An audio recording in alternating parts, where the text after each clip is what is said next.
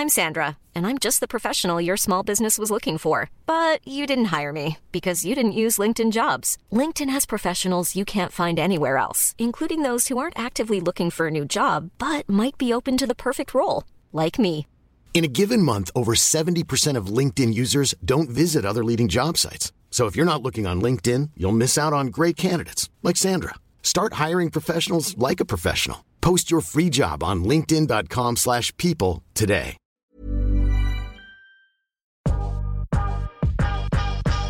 Welcome to Curious Conversations with Tully and Sarah. We sit down and chat with business owners, entrepreneurs, and some of the best conversation starters. This is a podcast about real life lessons and people doing cool shit. Hi guys, happy Wednesday. Welcome to another episode of Curious Conversations. We back. We're actually recording in my bedroom on my bed, and I said this is comfortable. We should be recording from the bed more often. It is really comfortable, but it's really annoying because someone next door is banging and doing some trade work. So sorry about that. But how has this week gone for you? This week, this year, it's all flown, to be honest. Yeah, it has. I feel like this week's been really good. I got really, really sick last week. You were crook as. With the stomach flu. To be completely honest with you, I would much rather have COVID. It was horrendous. Have you had Bali Belly before? Oh, you had a little bit a of Bali touch belly. of it. Well, I've had Bali Belly a few times when I used to live in Bali, and it honestly felt like Bali Belly. I couldn't get out of bed. Like you're shitting yourself? No, I actually didn't shit. It was just throwing up and just the shivering and the sweating and like all those symptoms and like a headache. But the doctor said it's going around. So make sure you wash your hands. I don't know where I got it from, but make sure you wash your hands and just be really careful because it's horrendous. It literally took me out for 1 week. But apparently it's going around Australia too. Yes. Yeah. So our friend in Sydney said it's going around Sydney. I went to the Gold Coast on the weekend and my girlfriend's little boy had it and then her husband had it. So if you do get it, advise you to call the doctor ASAP and get like an anti-nausea tablet because what was shit about mine was I had the worst dehydration because every time I would drink, I would throw up and it was just like constant. So I had a really hectic headache. But I'm fully recovered and I felt so bad and so lazy last week because I couldn't do anything. So one of the, not the funniest, but maybe funniest things for last week is not many people might not know this about Tulla, but she a bit of a hypochondriac sometimes, aren't you? I wouldn't say I'm a hypochondriac. I don't think I'm a drama queen. I'm not a hypochondriac. I didn't go to the hospital. Like everyone was messaging me, go to the hospital, and I'm like, no, I'm fine. But I don't think I'm a hypochondriac. I think I'm a drama queen. What's the difference? Well, I feel like hypochondriacs are like always going to the doctor, like always like. How many times did you go to the doctor last week?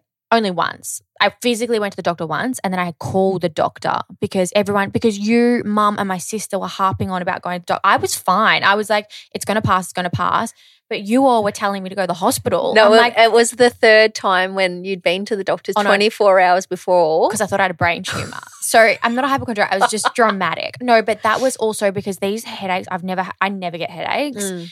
And they were horrendous. Like the only reason I freaked out is because I was drinking so much water at that stage and I'd stopped throwing up, but the headaches were, like I tell you, I've never had headaches like this, like at the front of my head and the back of my head. Wow. So I couldn't even lift myself out of bed. I'm like, this is not normal. That's the only reason why I went. But I would say I'm dramatic. My sister's a hypochondriac. I'm dramatic. Good combo in the fam. Yeah, exactly. But apart from you being sick the last week, a lot of people loved the Dave episode. I've listened to it twice. Yeah. Obviously, I had a lot of time last week and I couldn't physically watch a TV because it was giving me a headache. So I listened to the podcast 2 times and I saw some people comment too. They were like, oh, we're going to go there. I'm like, good luck because we literally jumped the fence. One of my favourite things to ask people since recording that episode is the question, have you ever seen a ghost? Have you ever experienced a ghost? And the amount of people that say yes has actually surprised me. Even my dad, he was like, oh yeah, when I was younger. I was like, what? Why haven't you ever told me that? Yeah, that's wild. I don't know if you saw, I reposted something, but one girl commented back and said her husband used to be a tradie and he was an electrician. Yep. And what used to happen is they would go in and all the lights would come on and off and on and off and they refused to work there. But I think that was when it was like a fully standing building. But she said that the building hadn't had power for 10 years. Exactly. And it kept going. That's wild. When I saw that, I was like, oh my God, that is so scary. I wouldn't work there either. Yeah. But enough about last week's episode. It was a really great episode. If you haven't listened to it, definitely go back into the archives and listen to it because it was great. But this week we had the beautiful Chantal Otten, who is a psychosexologist on the podcast. And how, this is just like a general chit chat, how do you go about talking about sex usually? I'm fine if it's around friends. Yeah. I just find anything else like not awkward. I feel like as I've gotten older, it's easier. Yeah. And also, I think I mentioned this in the podcast, ever since listening to Call Her Daddy, I feel way more comfortable talking about things. If you don't listen to Call Her Daddy, it's like the number one podcast in the world. Yeah. Alex Cooper is amazing. I feel like that's given me confidence, but I was nervous to record this podcast and got stuck a few times. Yeah, we definitely fumbled on our words. Yeah, but I don't know why. It's just not like... I'm not awkward, but it I don't know. I don't know either because like you say at the start, throw me under the bus, my family's so open about sex and we always talk about it and I talk about it, but I don't know. I'm even embarrassed now. My dad's next door and you even say it really loud. I'm like, oh, shush. Sorry. Rod, sex. Oh, my God, stop. Okay, so we had her on and we spoke a lot about Sarah did do a little call out on Instagram asking people to ask questions and stuff like that. But we talk about everything. And what I love about Chantal is she is really – I mean, as you can tell from our conversation at the start, we were even awkward. But what I love about Chantal is it was very overwhelming. Like we walked in and she had like this room full of toys before we started recording, and I was overstimulated. I was like, oh, what's that? What's this? What's this used for? So yeah, exactly. So what I was actually saying is that I feel like she's kind of getting rid of the taboo of like talking about it, and especially women, because I feel like it's really empowering. And that's what I felt when I left the conversation. I was like, oh, I feel really empowered, and I feel like I love how she's doing that as well, which is great. I feel like even since recording it, we've spoken about sex a lot more with our friends, and I think it is becoming more normalised, which is great. Yeah, but also obviously there's a lot of people that may be listening, or there's a lot of people that have had trauma around this subject as well. So sex isn't a pleasurable thing for everyone. No, so it's also like just a trigger warning for anyone who may have had any experiences in the past. So trigger warning, it's very open and raw. So, but I think we should get straight into the episode because it's a really great episode and it's really informative as well.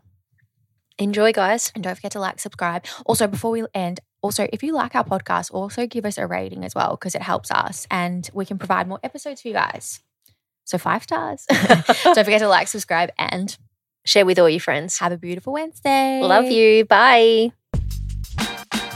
Chantal, welcome. Thank you so much for having me. Very excited. We've wanted you for a while and I feel like it's a topic that Sarah and I probably shy away from a little bit in a way. I think so. Yeah, I think so. Why? So I'm actually nervous. I know. I don't know if my mum and dad should listen to this podcast episode, to be honest. My mum and dad don't even listen to the podcast, so it's fine. Anyway, introduce yourself. What do you do? So I'm a sexologist, which means that, I provide therapy, like sex therapy. Yeah. Mm-hmm. So I help people, individuals, couples with sex questions, sex problems, how to spice up their sex life. I run a large clinic in Melbourne and internationally where I have a lot of sexologists work for me and pelvic health physios.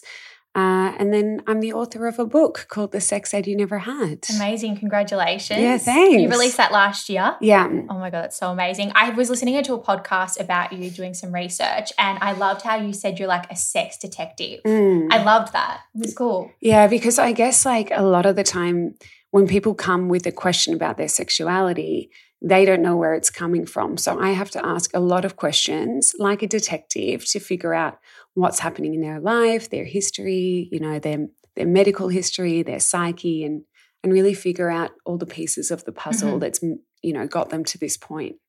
I'm sitting here still a little bit reserved. Like Tully said at the start, like we kind of shy away from the topic of sex, but I don't know why. I come from a very open family. You do. Yeah. A very, very open family. But I think maybe for me, I get the energy of friends that it's not an open topic. Like I know Tully's a lot more reserved about talking about sex. So I don't really talk about sex with Tully. I feel like I probably not talking on behalf of just us. I feel like a lot of females, and that's why we wanted to have you on. Before we dive deep into all of that stuff, I just want to know, how did you get into to a psychosexologist? Yeah, so how did I get into it? I mean, it really wasn't a job that I knew about when I finished high school. I think, so I studied psych as my undergrad, and I didn't want to be a generalized psychologist just because I'm a little bit impatient, and, you know, I don't think that that's a good skill set for when you're working with people long term. But in saying that, as a sex therapist, I work with people long term and I am very patient with them. So I think just at the time, maybe it wasn't the general area that I was interested in. So I wasn't able to feel confident in just doing generalized psychology. So I kind of went in a different direction and did organizational psychology. But my mum sent me a TED Talk by Esther Perel. Have you heard of her? One of my girlfriends, Lauren, Hair by Lauren, she sent me, she was having some relationship problems and sent me her, and I've listened to some of her podcasts before. Yeah. Yeah, I mean, she's got such a beautiful voice. She does. Yes, but she's very articulate, and she really changed the way that I viewed, well, she didn't change it. She opened my eyes that there were other people that viewed topics that were considered taboo as not taboo, like infidelity, like desire in long-term relationships. And I thought, well, I want to do sex therapy. I want to do it for people of my generation. I want to do it for my parents. And I want it to be, you know, a really safe, warm, open space. So I went and met with a few sex therapists, and I found out that there was a science med degree in Sydney where you can specialize in sexual medicine. So I did that. And then I also did sexology in Holland because I lived in Amsterdam for a couple of years. And I have great sexologists there. Yeah, amazing. Yeah. It's quite a much more liberating country than Australia, I think. It's so true. What is sex medicine? Sexual medicine? Yeah. Well, if you think about it, if you have like a medical problem to do with sexuality, then you need to know how it's all related, right? So what medications are impacting on, like desire, for example, or lubrication. It's like breast cancer that affects sexuality. It's painful sex. It's half of it's medical, half of it's psychological, and then, well, not half. It's probably a third medical, a third psychological, and a third history, cultural kind of background and relationships, right? So would that be someone that is like on antidepressants? That could be an example. Yeah. Okay. Yeah.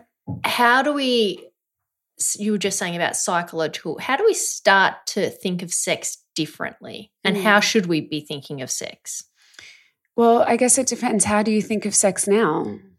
What does sex mean to you? She's gone red. Nah. I think it's pleasurable. Like, I really like sex. Great. What about you? I feel like for me, it's probably more of a connection thing. Yeah. Okay, wonderful. Yeah. Well, I mean, sex means different things to different people. It's not something that we can really measure.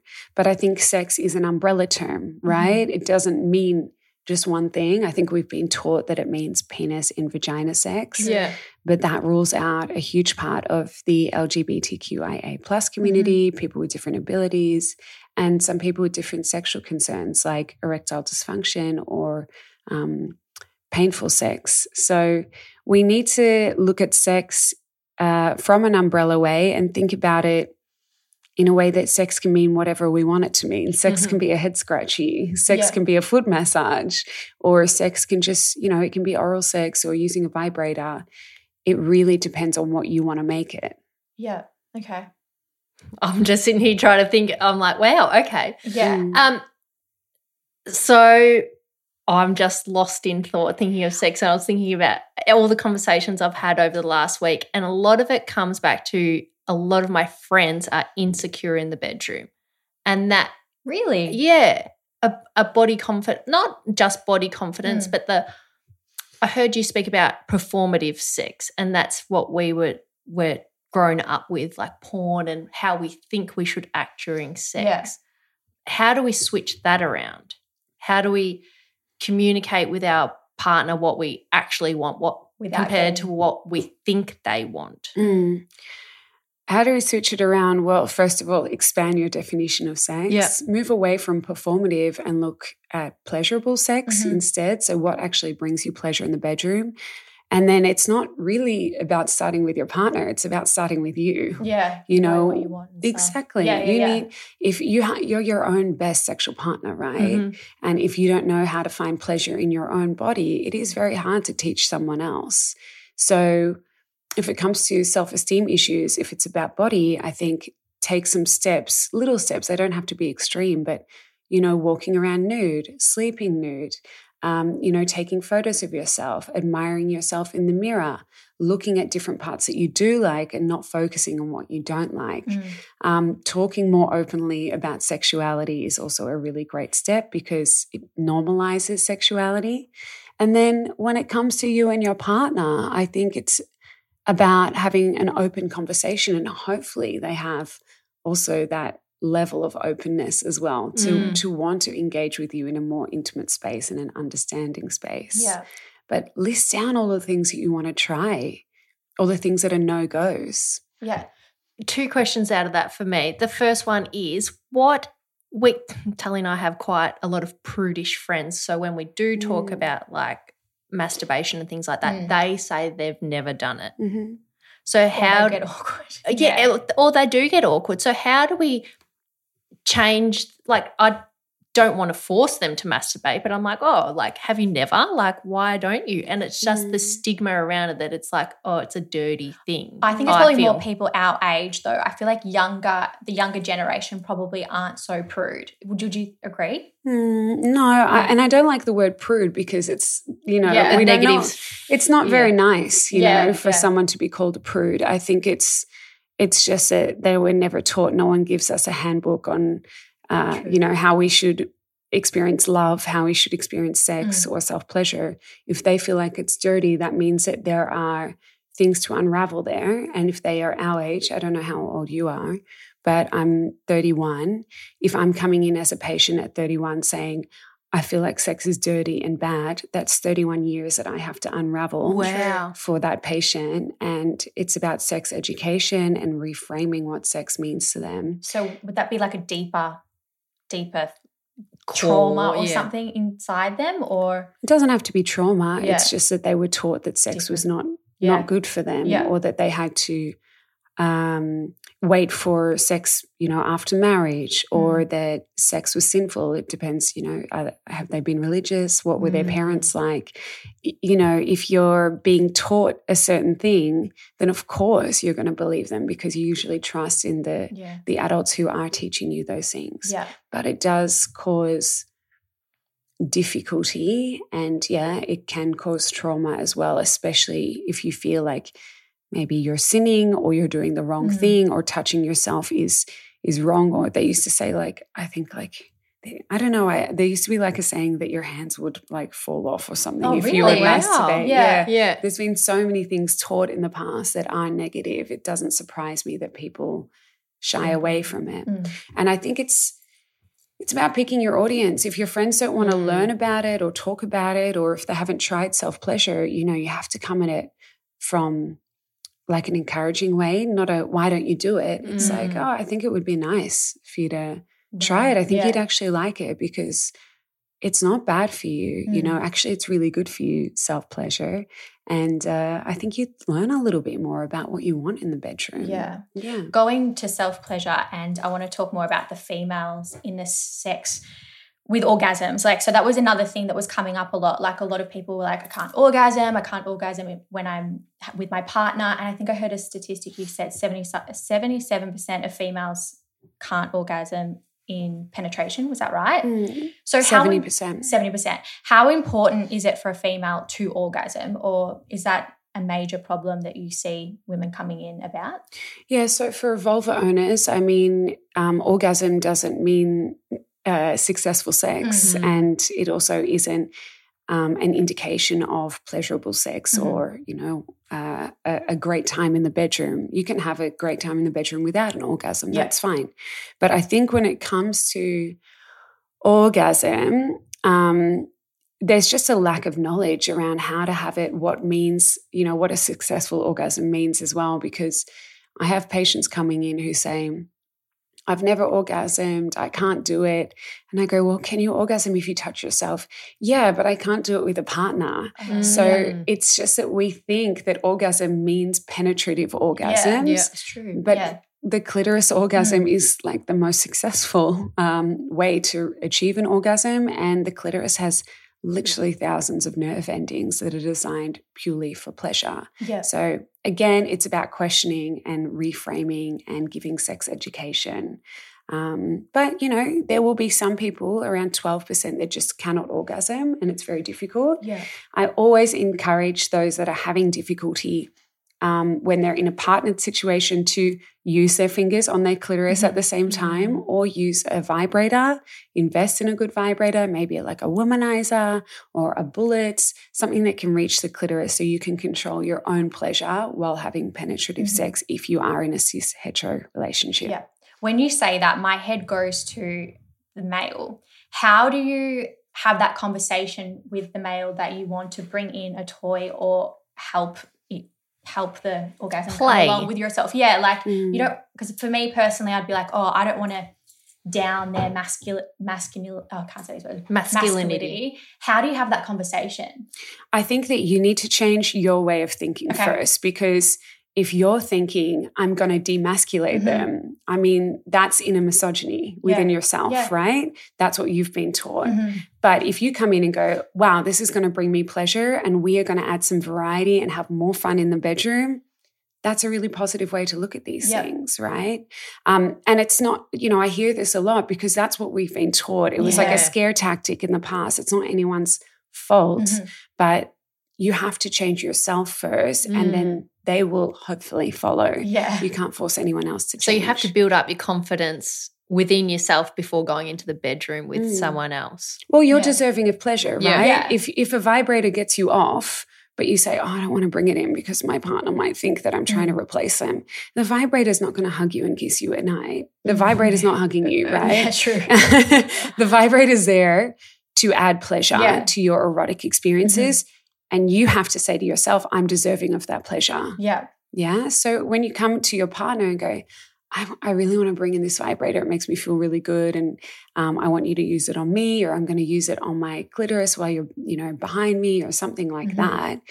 They might go, oh, but you have to just be like, it's just adding. Like this is a friend of yours, right? The vibrator is your friend and the vibrator is going to make me want sex more as well. Yeah.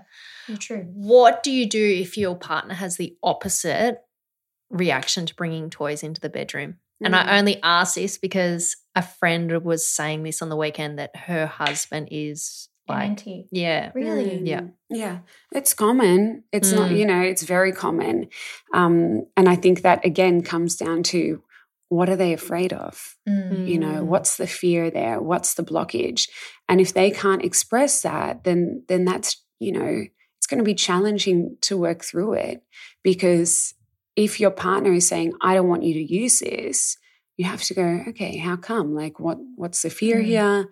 I really do want to use it. It's going to, make this experience a lot more fun. Why don't I use it on you first? And you can see what it feels like and see if it adds anything to your sexual experience. Like maybe if you're giving them a blowjob, you can use the vibrator underneath their penis at the same time. Or, you can try it on their neck or on their nipples. There are so many different ways to use vibrators that are not just getting you off, but that are adding different sensations in the bedroom. Yeah. A few tips there. Yeah, 100%. No, I wanted to ask, this is going to relationships too. What if your partner has a different way of sexual experiences, and maybe you don't enjoy it and stuff? Is that coming down again to communication and having the discussion of, let's just say, anal? Like, what if like your partner is persistent in doing anal and you are like adamant on no? Yeah, adamant on no, but you also kind of want to fulfill their needs and stuff like that. How do you get around that? You don't have to have anal. You don't want to have anal. I lost my train of thought when Sarah lost her train of thought. You know what? Speaking from personal No, I wasn't. This is very common. Yeah. Take it off the table. Yeah. It's a no. It can be a no for now if you're willing to say, we can build up to that if you want, babe, but you pushing me to have it is not going to it's not going to make me want to have it more, right? Yeah. You encouraging me and being kind and being considerate about my needs as well and my, hesitations and boundaries is going to make me want to warm to you and want to, maybe trial or play in the anal area. But if I'm being pushed, I'm just going to say no. And I'm taking it off the table and the conversation's done. You have to respect boundaries because at the end of the day, if someone's pushing you to have, anal sex and it becomes so persistent, that's coercive, and we are learning a lot about consent at the moment. It's non-consensual. So I think that what you can do, though, to move around this, because it's not just so black and white, and I hear that some people do want to try it maybe at some stage, you have to write a list of things. And that can be, I like thinking about it like a traffic lights, green light. These are all the things that I'm willing to do. I'm open to doing. You write your list. Amber light. These are all maybes. Maybe if we learn to trust each other and warm up to each other, we could do this. Red light. These are a no. I don't want to do these things, and I don't want you to push me for these things, right? And I think, I think that with things like anal, they are so invasive to have something go inside your body. You could always turn it around and be like, well, why don't we try it on you first? And then we'll see how it goes. Yeah, so I think it is really about going, well, what can we do in this area that's not going to make me feel compromised? And maybe that's, getting a vibrator and going around the anus. Maybe that's having a finger going in first, or maybe it's going, okay, well, you can go in, but I don't want you thrusting at all. I'm just happy for you to sit inside there for a minute so I can get used to it. And if I say no, you're out of there straight away, right? Yeah. It takes preparation and planning and communication. Yeah. I have a question about the pelvic floor. How important is that in sex, in intercourse specifically? The pelvic floor is so important because it's like a hammock, right? It's like a sling. It's holding all your insides in the back door and front door area. So, your rectum, your bladder, your bowels, it's holding it all up. Shit, I never thought of it like that. Yeah, you've got to look at it like this, right? Yeah. If you've got it dropping in either way, then you might have a prolapse in the back door or front door. If you've got it too tight, you're going to be holding it up. So you might have difficulties with constipation. You might have difficulties with painful sex as well. So difficulty putting a finger, a tampon, a penis inside the vagina, or having deep pain up, kind of like period pain, but sharper. And it also affects the nerve endings on the vulva. So the vulva is all of the genital skin that's touching your underwear, right? It's that bit between your legs and your vaginal opening. So if you're having pain with sex, you're not going to want to have sex, right? Yeah. It's going to be painful. Yeah. And a lot of people force themselves to just go through it. But I think, knowing that there is help out there, it's the number one thing that we specialize in our clinic. We often get taught how to tighten our pelvic floor, like pelvic floor exercises. What's the opposite? Like, how would you treat that? You know how you said that we can be super tight. How do you treat something like that? Well, we shouldn't be tightening our pelvic floors. This is because if you've got a healthy pelvic floor and you're tightening it, then you might end up with a sexual pain condition.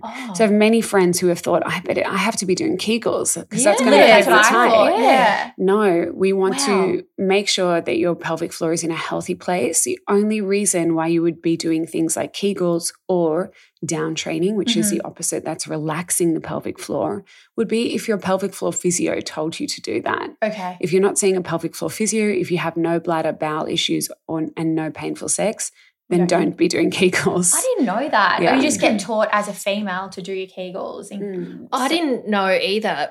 My sister-in-law asked me to ask about pelvic floor last night. And I was she's had 3 babies. She's had 3 babies. So I think that's why maybe she asked, but I didn't realise how important it was in the whole pleasure experience of sex. sex. Did I? Yeah, she should go see. I mean, if you're having a baby, do pelvic floor physio before you have the baby because it can help with the birthing process, and it can help minimize things like tearing or prolapse as well. But if you've had a couple of babies, go see a pelvic floor physio. Like my 3 physios who work for me all specialize in pre and postnatal care and sexual pain and bladder and bowel issues because they're all interconnected and we're all probably going to have a problem at some point, right? I was just going to say, you mentioned before that sex can be unpleasurable, especially with pelvic floor. Should all sex be pleasurable? Yeah, you would hope so. No, yeah, you would hope so. So if people aren't experiencing pleasurable sex, what's the first thing they do? Go see Chantel. Yeah. I mean, most of the time they go to a doctor, and it's hard because in the medical system in Australia, they don't really have sexual medicine training. Usually they get a 1-hour lecture on sexual concerns. Oh, wow. So they will usually refer out to, hopefully a sexologist or a pelvic floor physio if it is to do with that pelvic floor area. But there's a lot of people who are out there that go without help and that are not having pleasurable sex. And it isn't just about pain. It's about activities. It's about variety. It's about connection, communication. A lot of people think they should just be having sex because they should be having sex, right? And this is a question for all the guys out there. They have some kind of pelvic floor thing happening, don't they? And what happens with that? Well, for example, erectile, your erections, that's to do with the pelvic floor as well. There's also like bowel issues, so it might be tight at the back door, or premature ejaculation, for example, can be related to the pelvic floor too, because a lot of the time those with premature ejaculation have quite a tight pelvic floor. So they're pushing and then they ejaculate, right? So from our perspective, we need to teach them how to downtrain, relax the pelvic floor, but also connect their mind to what we call the point of no return. So it's when they feel like, okay, I'm going to orgasm, I'm going to ejaculate now. I can't control it. I've gone over the point of no return. My job is to help them figure out where is that point of no return and how we can lead towards it without stepping over it and coming before you actually want to come. Can I ask the ratio of male and females that come and see you? What would that be? Oh, it's almost 50-50 really. Wow. Yeah. Or that's like amazing. Maybe 40% penis owners, maybe 60% vulva owners. It really depends on the period of time. Okay. But it's pretty consistent flow of all genders. Yeah, okay. Do guys feel like that they have a lot of pressure when it comes in the bedroom? Because we think sex isn't great unless the guy comes, really? Yeah, I definitely think that there's a lot of pressure for them. And that's when things like performance anxiety can come into play. Yeah, where they get anxious about their performance, their ability to please, their ability to get a hard erection or to come. But, I always just, even with erections, right? You don't have to have a hard erection to have a good time in the bedroom. You can play with a soft penis and it can still orgasm and ejaculate with a soft penis.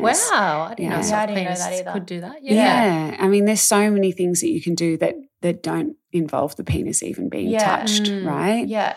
I want to move away now to a bit more of you. And you've obviously created an amazing brand as yourself and a business now. You're on Instagram, you've got a book, you do a lot of media things and stuff like that. Was that always something that you wanted to do, or did you fall into that?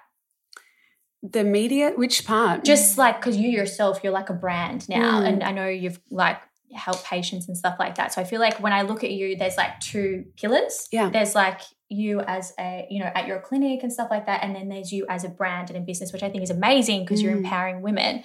How did you just fall into that? Was that something in your vision that you kind of wanted to focus on, like the book and all that kind of stuff? Oh, you know what? I just didn't really know. I kind of just started wave. working. Yeah. There wasn't really any job opportunities as a sexologist when you came out of uni. So I had to start my own practice.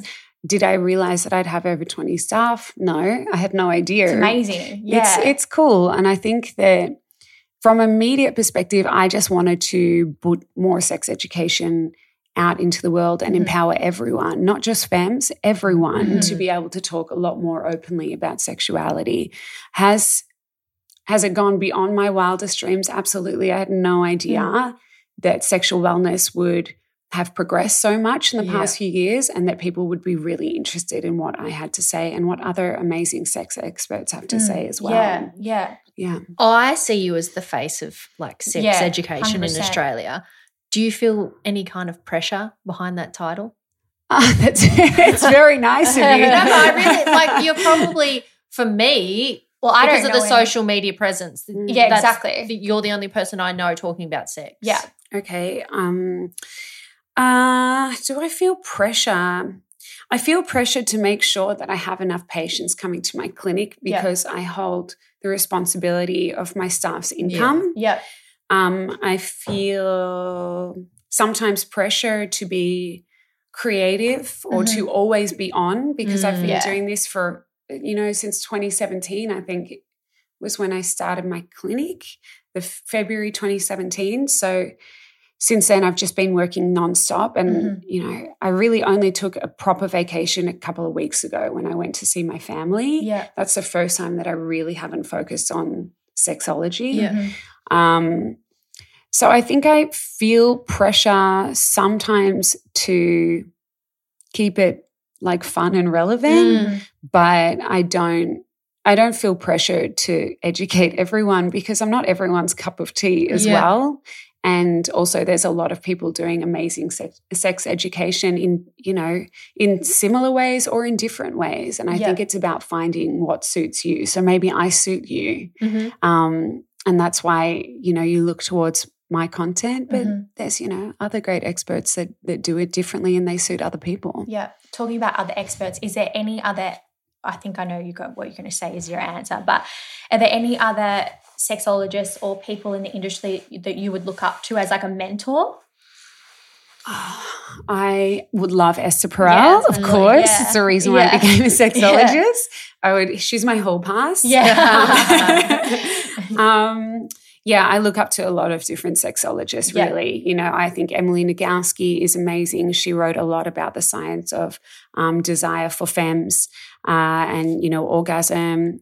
I think there's Sandra Patot. There is my mentor, Ingrid, who's just amazing and really taught me so much. And then there's a lot of sex experts from, Europe that were really kind and opened up to me. But I'm meeting more and more, and I think that's one thing that I need to be a little bit more consistent in. When you're trying to start a business and keep it running and keep it amazing, you tend to sometimes neglect the socializing aspects of that. And because of COVID as well, we didn't have opportunities to connect with other sex experts as much. So I'm really looking forward to meeting some more people to inspire me. Yeah.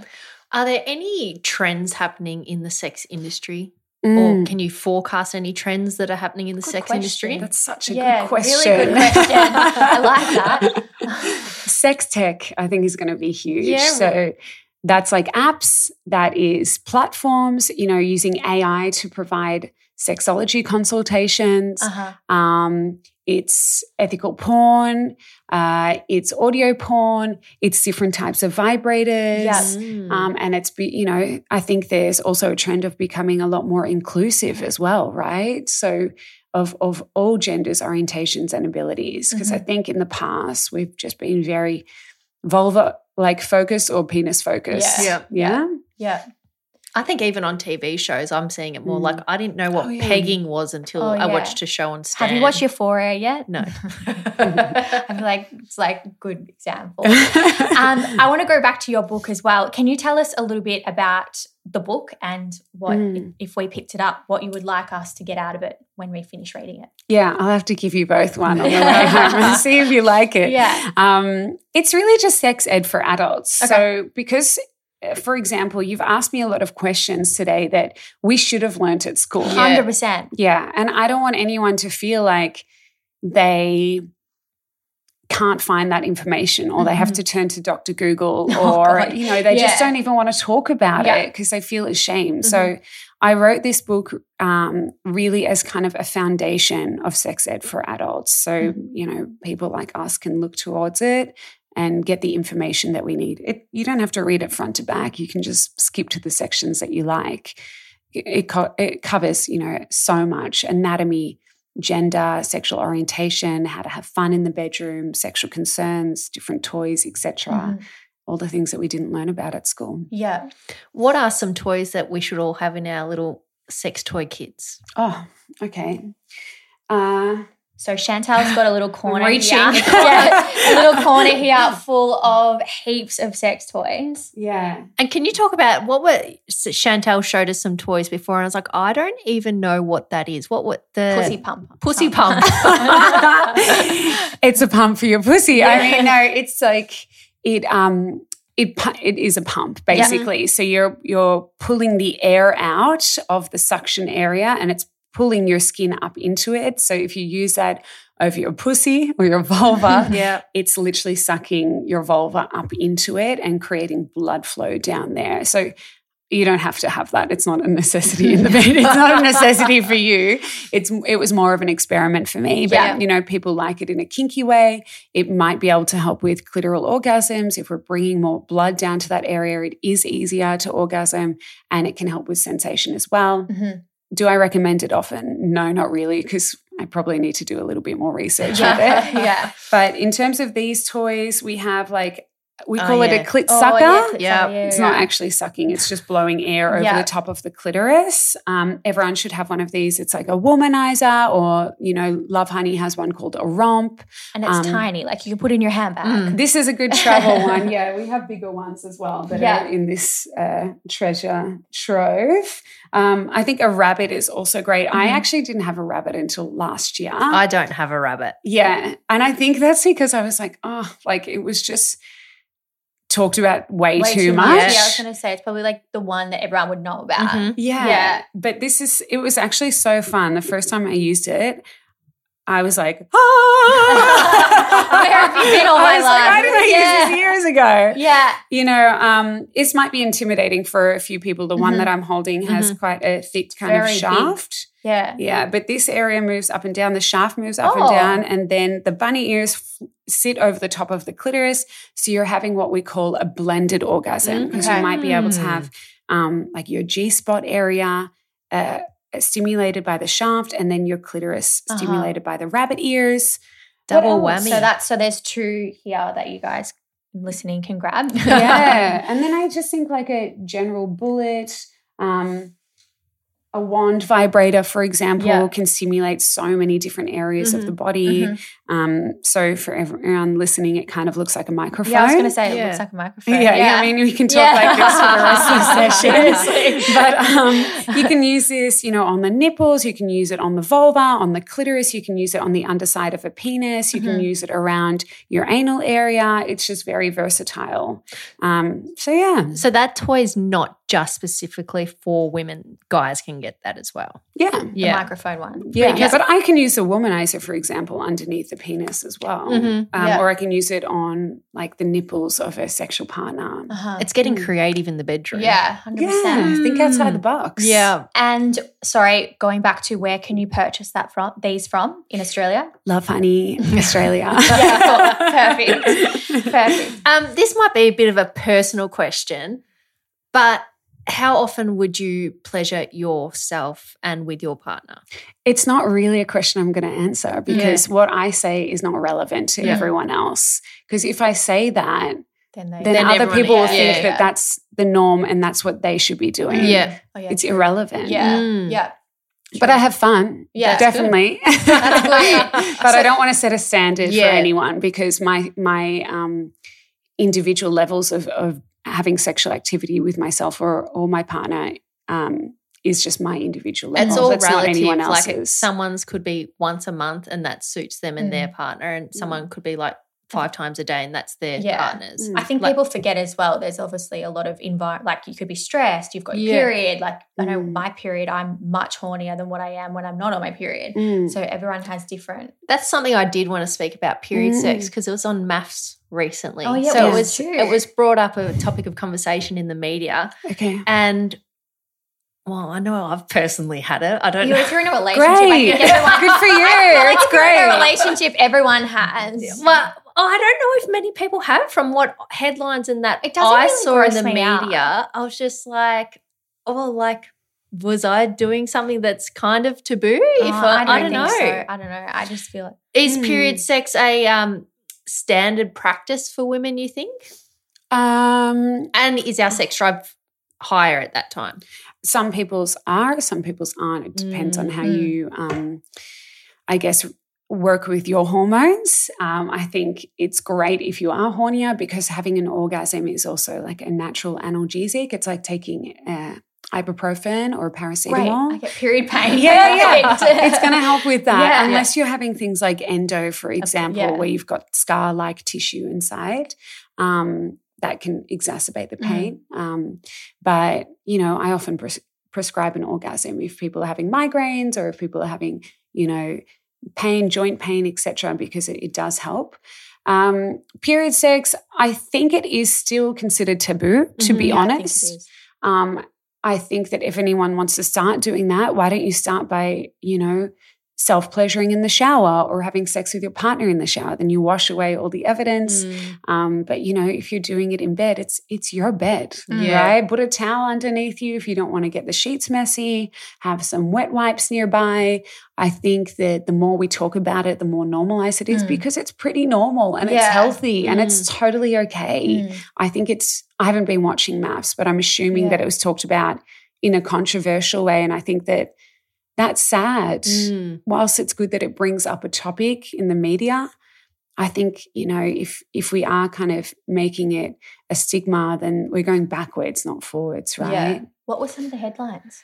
Well, it was about Domenica and she was... Yeah, I remember the story, but I didn't know what the headlines were. I knew the just media. Daily Mail stuff. Oh, yeah. Another thing that's been in the media recently is Kourtney Kardashian was talking about her abstinence from orgasms. Oh, was she? Yeah, she was going through an Ayurvedic cleanse and so she had to abstain from having orgasms, and she said that really helped her sex life. And I was like, I wondered why that may be. That's interesting. I mean, I haven't read any of those articles, but I really do think that, I'm not saying that people have to do that. I wonder if she was still pleasuring herself and coming to a climatic state. So if you think about it on a scale, if 10 is the orgasm, what you can do is build up your pleasure to maybe like a 7, bring it down to a 5. Oh. It's called edging. And there's a great hypnotic like audio session by a guy called Madison James who teaches you how to touch yourself and edge. It goes for an hour. A lot of my friends are like, where was this guy all my life? Because I now know how to have a more fulfilling orgasm. So, you know, that edging process does build up arousal. It does build up pleasure, and it allows you to really connect with your body without rushing to the finish line, for example. Because I think a lot of the time we get into the bedroom and we're so goal-orientated on an orgasm that we forget about pleasure. And maybe for Kourtney, this is a process of her focusing on her pleasure, not on the goal. Okay. Interesting. Do you have any other questions? I was just going to ask one for all the women out there. How, apart from the bedroom, what are some tips and tricks that they can build up the anticipation and pleasure before sex with their partner? Yeah, I think you have to make it a little bit of a ritual. And you don't have to just have sex in the bedroom, but you can start like with flirting, with sending text messages, with maybe sending a sexual photo. Maybe it's wearing lingerie. Maybe it's having a hot bath or a hot shower and putting essential oils on. Maybe it's self-pleasuring beforehand. Maybe it's listening to an audio porn or orgasmic meditation. Maybe it's watching porn. Maybe it's just having a day to yourself where you're only focused on doing things for you, right? With the goal in mind of, maybe tonight I'm going to have sex with myself or with someone else. Yeah. Right. So it doesn't, sex should be somewhere that you go, not just something that you do, right? Yes. So you have to think about it from a more creative, like imaginative way. It's about eroticism. It's the grazes of the skin, it's the looks to the side, it's touching of the knee, it's even touching yourself and feeling like, where do I feel pleasure on my body that's not just genital focused? Yeah. Yeah. Interesting. I just wanted to ask, because I think we're wrapping up towards the end. That's why I asked, do you have any other questions in regards to that? I have a couple of more questions. Okay, let's just let Sarah do that then. Tally and I both have nieces. I have one that's 16 who's starting to date, and I want to start having more sex positive conversations with her because I'm someone she turns to. But I honestly, I don't know how to do it. And I know probably a lot of our friends who have kids that are coming up. I know from my sister who has kids who are about to get their period, she's like, I'm dreading the day. So we're all like, how do we go about conversations with the younger generation to make it a better experience than what we had, maybe? Well, you can buy my book. I'll just be like, here you go, read that, hun. No, I think it's, you have to make sure that you feel confident in that first. And, even if you don't, I think it's about saying, I have to open the conversation regardless. I want them to feel like they can come to me. And if I don't know how to help them, or if I don't have the information, then I can lead them towards someone who does. Maybe it's a different friend of mine. Yeah. Maybe, it's a resource in the book and you can go through it together and discuss like that chapter or that paragraph with each other about what you're learning, and share experiences or share what you would have done differently, maybe in comparison to your past. Yeah. It is not an easy thing to do. So don't beat yourself down because of that. Because at the end of the day, again, you weren't taught how to do that. Yeah. And I think the fact that you're even considering having those conversations with your nieces is a really positive thing, and you should be very proud of yourselves. And even having this conversation, you should be very proud of yourselves, because you're just trying to learn and expand your own minds, right? Before you can help them expand theirs too. Yeah. Would your goal to have your book in all the high schools? Because I was just thinking that is like the perfect tool I would have loved to have in high school. I would love it. Yeah. Of course, I would love it. Yeah. And, I'm lucky enough that I have teachers, psychologists, doctors message me and say that that's really helped them develop, a style of language, because I'm very casual in the book. Yeah. So it doesn't make it so formal and awkward, right? It's more conversational. Yeah. Like sitting down having a chat. Yeah. Yeah. It's like this, really. Yeah. Yeah. I think that would be really cool. But I also, I've got other things to focus on. So I'm not really pushing it right now. I think it'd be amazing. And finally for me, I just wanted to touch on your pro bono work that you do through your clinic. You work a lot with people that have gone through traumatic experiences that have revolved around sex. Can you talk about that a bit more? Yeah, I mean, I like to specialize in trauma, deep-seated trauma. I'm lucky that I can do pro bono work because I don't have to charge patients, but with my staff, I have to pay them still, right? So my work I can do for free because I'm happy to not get paid. I think that with the pro bono stuff there, it starts with a patient usually that has saved up money to come see me. And I've seen from their intake email, because I look through every email that comes in through our clinic email address to allocate them to the right staff. I go, I don't know if one of my staff will be able to work on this one because it's quite complex, or I don't know if this person has enough money to do ongoing sessions, right? And so usually it starts with maybe 1 or 2 sessions and then they start to drop out and I notice that they're not coming. So I just email them and say, why don't you come in and we can work on another form of, compensation. Maybe that's them writing poetry. Maybe that's them doing art for me. So one of my pro bono patients my office is filled with her art, and it's really beautiful.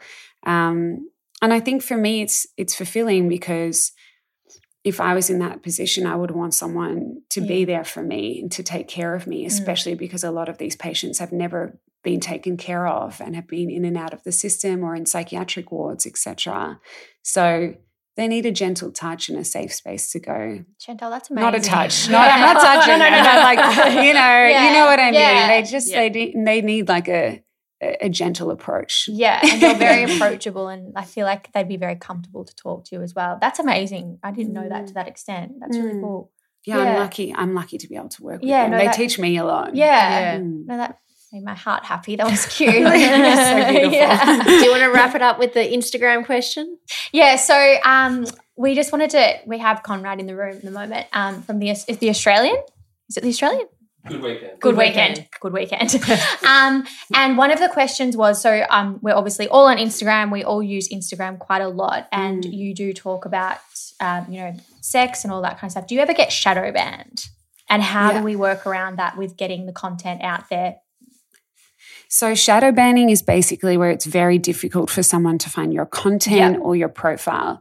And I get shadow banned all the time. I've had my Instagram deleted for like 10 days or something. Wow. Yeah. Yeah. And that's panicky, because you go, oh my God, like, will I be able to feed my staff? If I'm not getting patients coming in because they don't know where I am, that can affect everything. Yeah.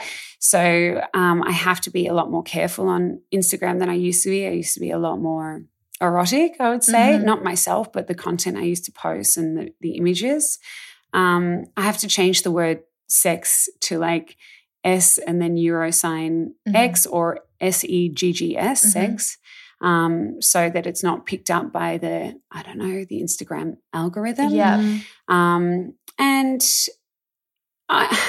look, I think it's just kind of perpetuating this kind of stigma that sex isn't okay, and that nipples aren't okay, and that the LGBTQIA plus community is not okay. And even like when I put up photos of those who are big or fat, that they get reported and taken down as well. So I think that there's just a lot of censorship happening, and you just have to navigate your way around it. I don't think it's going to change anytime soon. No, I don't think it's going to get harder. Yeah. Being so vocal on Instagram, do you get much criticism?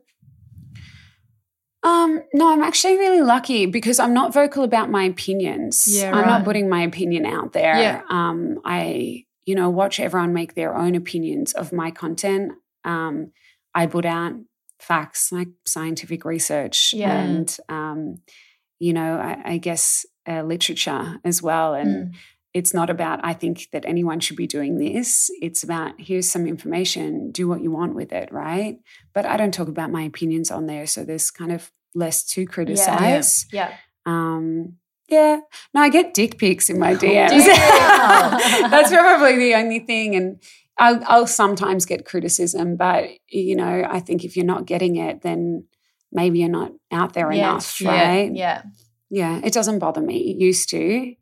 More so when I would see my partner getting criticized for his work. I used to be a lot more vocal about it, but I've just learned that there's keyboard warriors out there, and you've just got to give them their time to rant. Yeah, and just don't rant back at them because it's not even worth it. No, yeah, exactly. So true. Finally, where can people find your clinic? Because I don't even know where it is, to be honest. It's, you can do an online session or you can go to East Melbourne, which is in Victoria, and it's just either at www.aissm.com.au or chantalotton.com. Yeah. Both exactly the same. They'll both make their way to my inbox. So, yeah.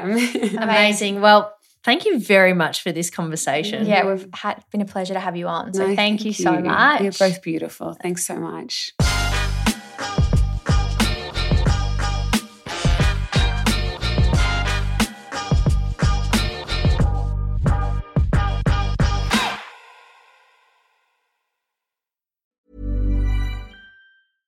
Imagine the softest sheets you've ever felt. Now imagine them getting even softer over time. That's what you'll feel with Boll & Branch's organic cotton sheets. In a recent customer survey, 96% replied that Boll & Branch sheets get softer with every wash. Start getting your best night's sleep in these sheets that get softer and softer for years to come. Try their sheets with a 30-night guarantee. Plus, get 15% off your first order at bollandbranch.com. Code BUTTERY. Exclusions apply. See site for details.